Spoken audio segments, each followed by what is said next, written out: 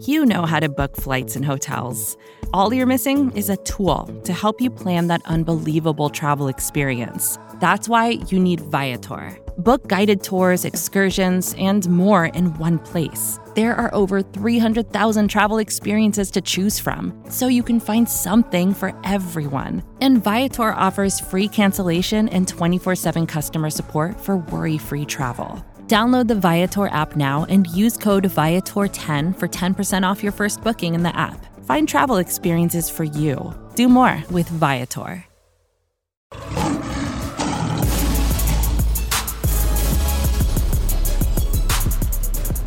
Live from the Reisman Recording Room, it is day 6 of Detroit Lions training camp, and we are here to break down what happened on a rainy Saturday morning. My name is Jeremy Reisman, producer at Pride of Detroit. With me, as always, Eric Schlitt, the general manager. Yes. Yes. Let's call you the general manager now. Who cares? We're going to get right into it. As always, let's start with a little bit of an injury update here. A couple new guys out today. Halapuli Vaitai back out after returning for a day. Is that right? Yeah, he got injured before the break, missed the practice before the break, returned yesterday. Yep. Remember, early in practice, he had it looked like he kind of tweaked something or maybe fell weird or something, and they pulled him and then put him back in. He finished practice, and then he's not dressed today. So not a little inauspicious. The initial injury was just a blow to the back, according to Dan Campbell, not like a structural strain or anything like that. But seeing him come in and then come back out, not great, not ideal, but Dan Campbell had a lot of positive to say about Graham Glasgow today, and he continues to play pretty well there in the starting right guard position. The other one, big one, is Penei Sewell was not at practice today. He was, at practice, but not practicing today. No update on that yet. We don't really know what it's about. I don't have a lot of concern about it. Seemed like he was in good spirits, all that sort of stuff, but you never really know. Yeah. Whenever they make a player available to the media, it's usually because the player's healthy. Yep. If the player's injured, they usually keep them away. And he met with the media after yesterday's practice. So nothing overly concerning, but definitely worth putting a little pin in and checking in tomorrow. And it was Matt Nelson who filled in for him at right tackle with the first team. The positive news here is that C.J. Gardner-Johnson, a little bit to my surprise, back at practice. Now, didn't go through any team drills, but he was moving. Did individual.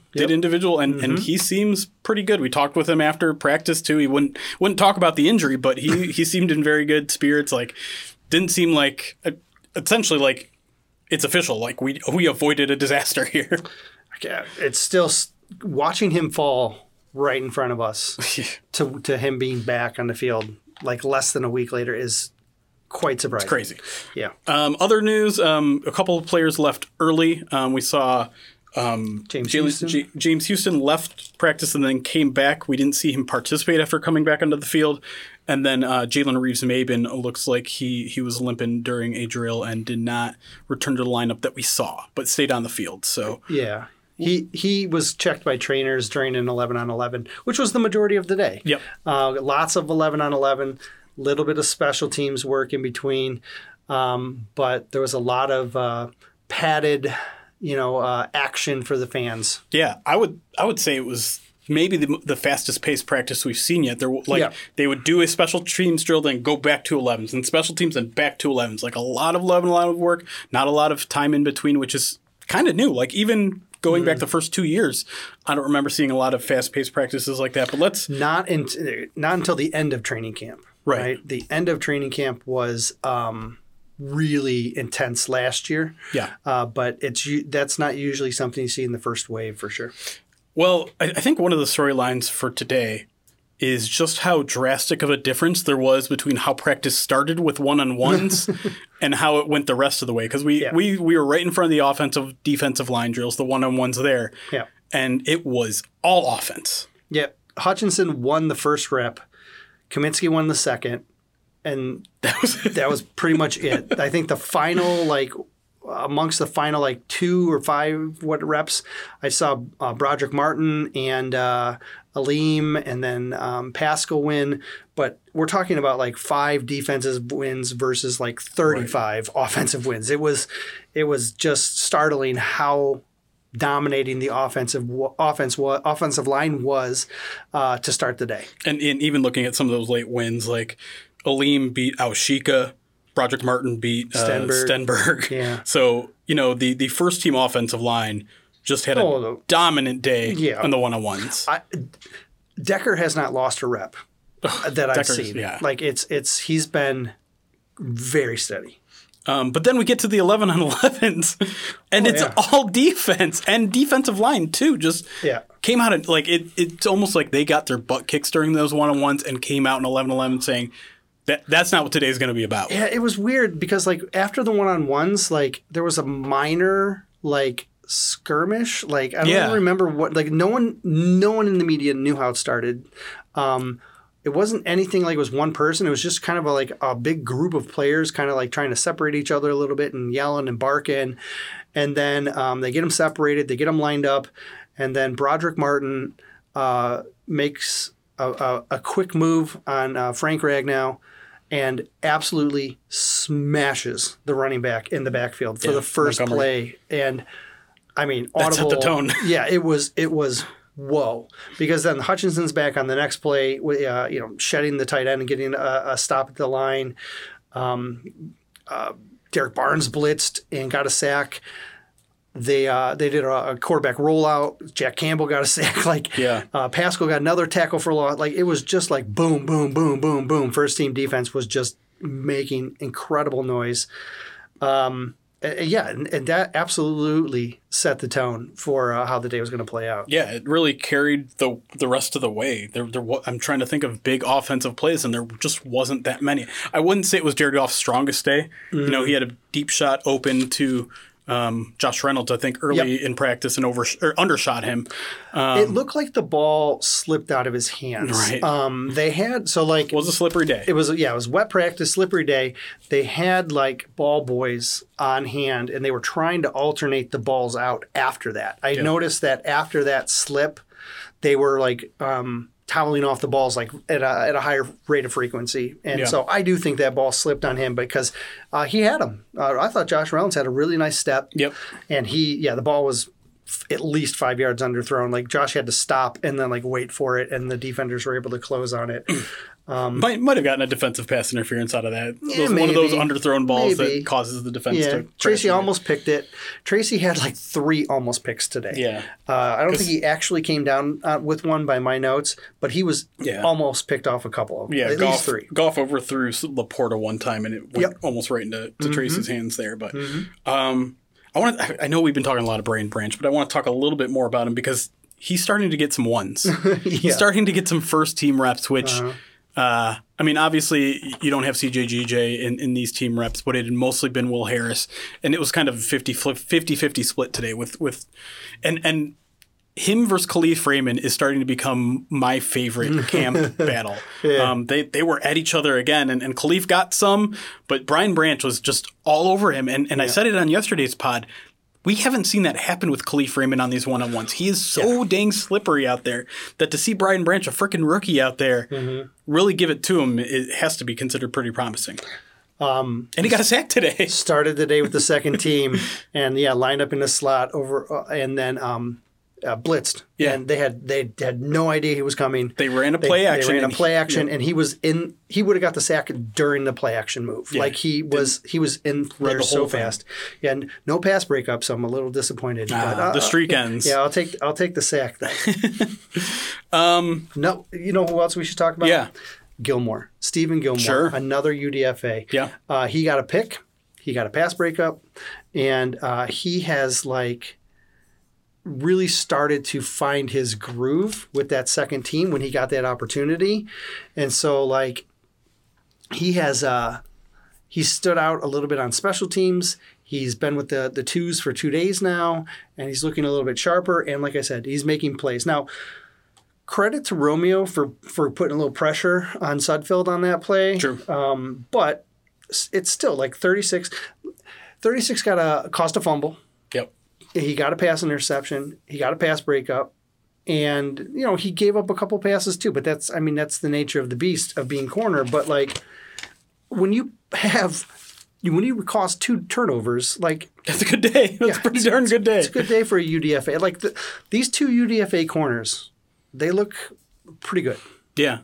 And we actually got some Dan Campbell quotes on Stephen Gilmore. He's asked about it, so he didn't bring him up unprompted, but basically said, like, he's got ball skills. We like his film. We like what he's doing so far. The one thing he needs to do, though, put on a little mass. Got to get a little bigger. He's a small guy out there. But, yeah, I'm with you. Like, a guy that's starting, like, to stack days, right? That's what they always talk about, these guys. You can't just flash for one practice. And this isn't just him flashing for one practice. It had been slowly building, I think, really since the open of camp. So, yeah, definitely a guy to keep an eye on. I'm trying to think if there's any other, like, formational or guys that are jumping up and down the depth chart. I think it's worth noting that Jack Campbell and Derek Barnes split first team reps again today. Yeah.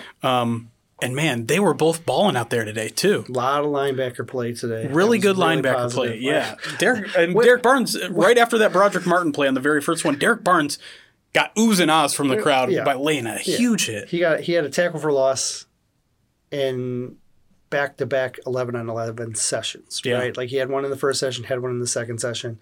I can't remember the last time we've said this about linebackers. Well, you know what I mean? Yeah. And like it's kind of crazy. Right. And it goes to what, who was saying it? Alex Anzalone was saying, like, this is the deepest linebacker group we've had since we've been here. We've got 5-6 guys that can start. And don't even forget about a guy like Jalen Reeves-Maybe. But, like, even Malcolm had a huge day today. Yeah. He had, what was Malcolm's tackle for loss as well? I believe so, Him and Iffy got in on a play. Yep.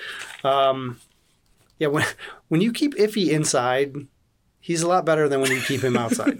Because when he was outside, he missed a couple of tackles on Jahmyr Gibbs on I don't think it was back-to-back, but it was like one play, then another play. Well, one was Jahmyr Gibbs. Third. I think the other one was 84. Oh, okay. Yeah, all right, but either way, Zylstra. He missed one, and he got a little earful from AG, and then he missed the second one, and AG just yanked him. But he was, he when he was inside, he played a little bit better. When you put him in a box, he played a little bit better. He's just not as... He still has some skills to learn, I guess, is what I'm getting at, right? Like we've been talking about how he's been progressing and how we like him, and we think like he's probably got a handle on a roster spot, but there's still some developmental needs that he needs to improve.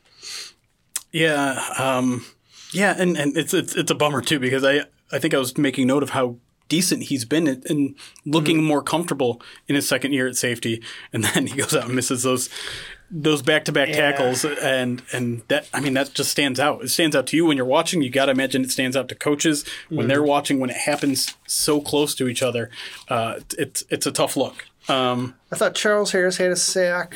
I think Romeo had a sack. Like I said, Romeo put some pressure on. Yeah. And I thought he played better today. We got a Benito Jones sack today. Yeah, Benito was in there in a hurry. But that just goes to show you, like, and that was Aleem had a sack. Well, that Aleem one we thought was a sack, right? And then Benito's was a no doubter, right?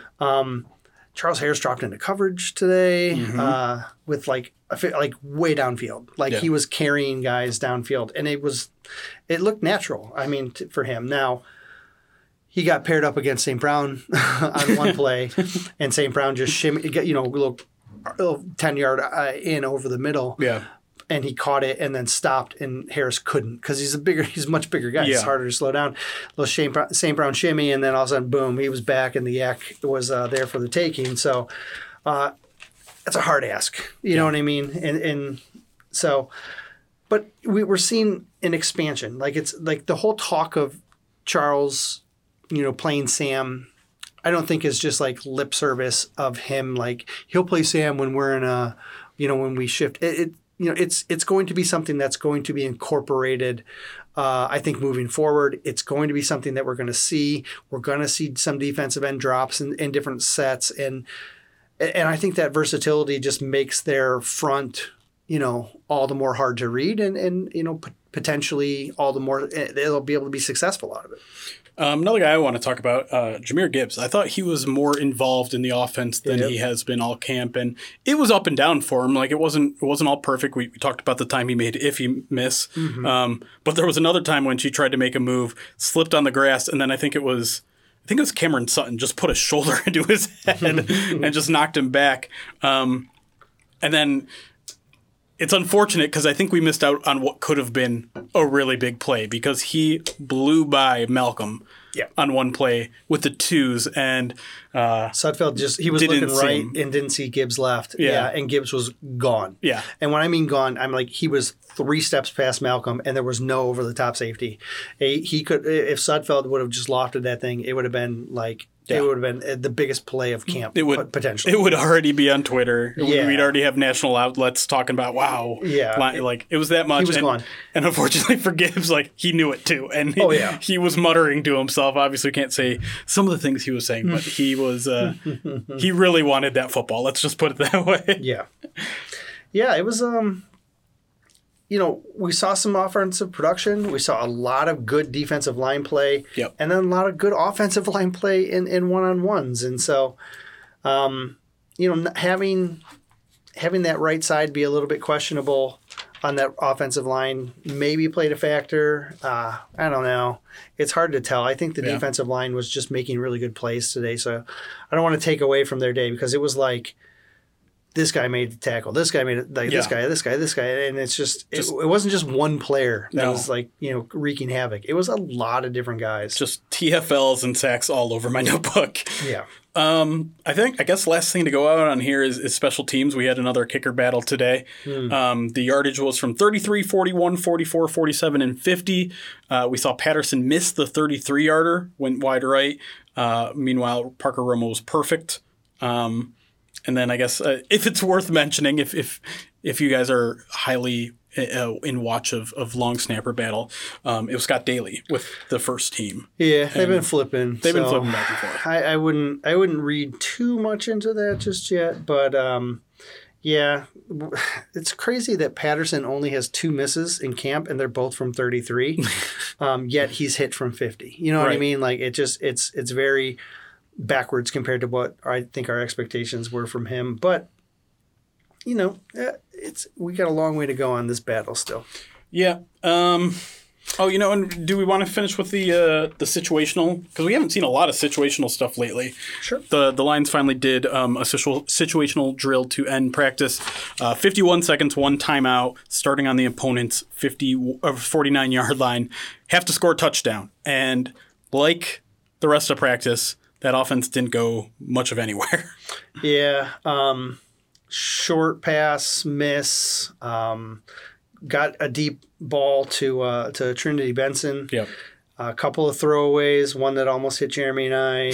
And really a sack by Julian Okwara. I mean, they didn't necessarily officially call it sack, but it kind of ended the drill. A sack by Julian Okwara, and then they had to reset it and give the offense one more chance where they were at their 15-yard line with 9 seconds to go. And again, they didn't score. Unfortunately, he had Josh Reynolds, who made a really nice move to uncover and was, I don't want to say wide open, but open. Threw the ball, hit him in the hands, and Josh dropped it. Yeah. Now, to be fair, Charles Harris probably would have sacked him before he even would have got the throw off. He almost hit his arm while he was throwing. Right. And so, but yeah, they got to keep their distance from those quarterbacks to make sure they're healthy. So, either way, it ended on a positive defensive note, and a unfortunate kind of flat note for the offense. Yeah. All right. I think we'll close things out there. We'll be back again tomorrow. All fans, I think, welcome, or the ones that have tickets. Correct. You do have to have a ticket, so don't try to just show up in the gates. You do need a ticket, but we're going to be back here Sunday morning, another practice, another podcast. And until then, if you like what you're listening, go ahead and leave us a review somewhere. If not, that's fine. You don't need to tell anybody about it. Either way, we'll be back. We'll see you guys tomorrow. Goodbye.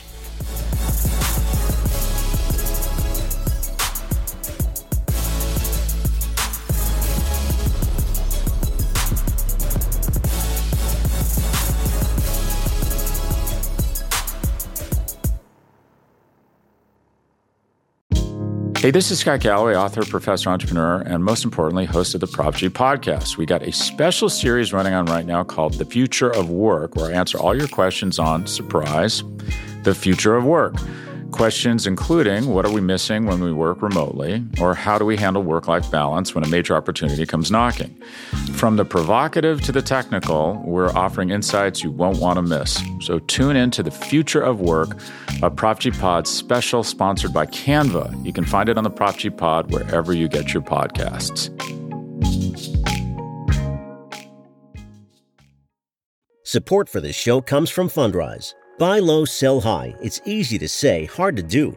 For example, high interest rates are crushing the real estate market right now. Demand is dropping and prices are falling, even for many of the best assets. It's no wonder the Fundrise Flagship Fund plans to go on a buying spree, expanding its billion-dollar real estate portfolio over the next few months. You can add the Fundrise Flagship Fund to your portfolio in just minutes, and with as little as $10 by visiting fundrise.com/Fox. Carefully consider the investment objectives, risks, charges, and expenses of the Fundrise Flagship Fund before investing. This and other information can be found in the fund's prospectus at fundrise.com/flagship.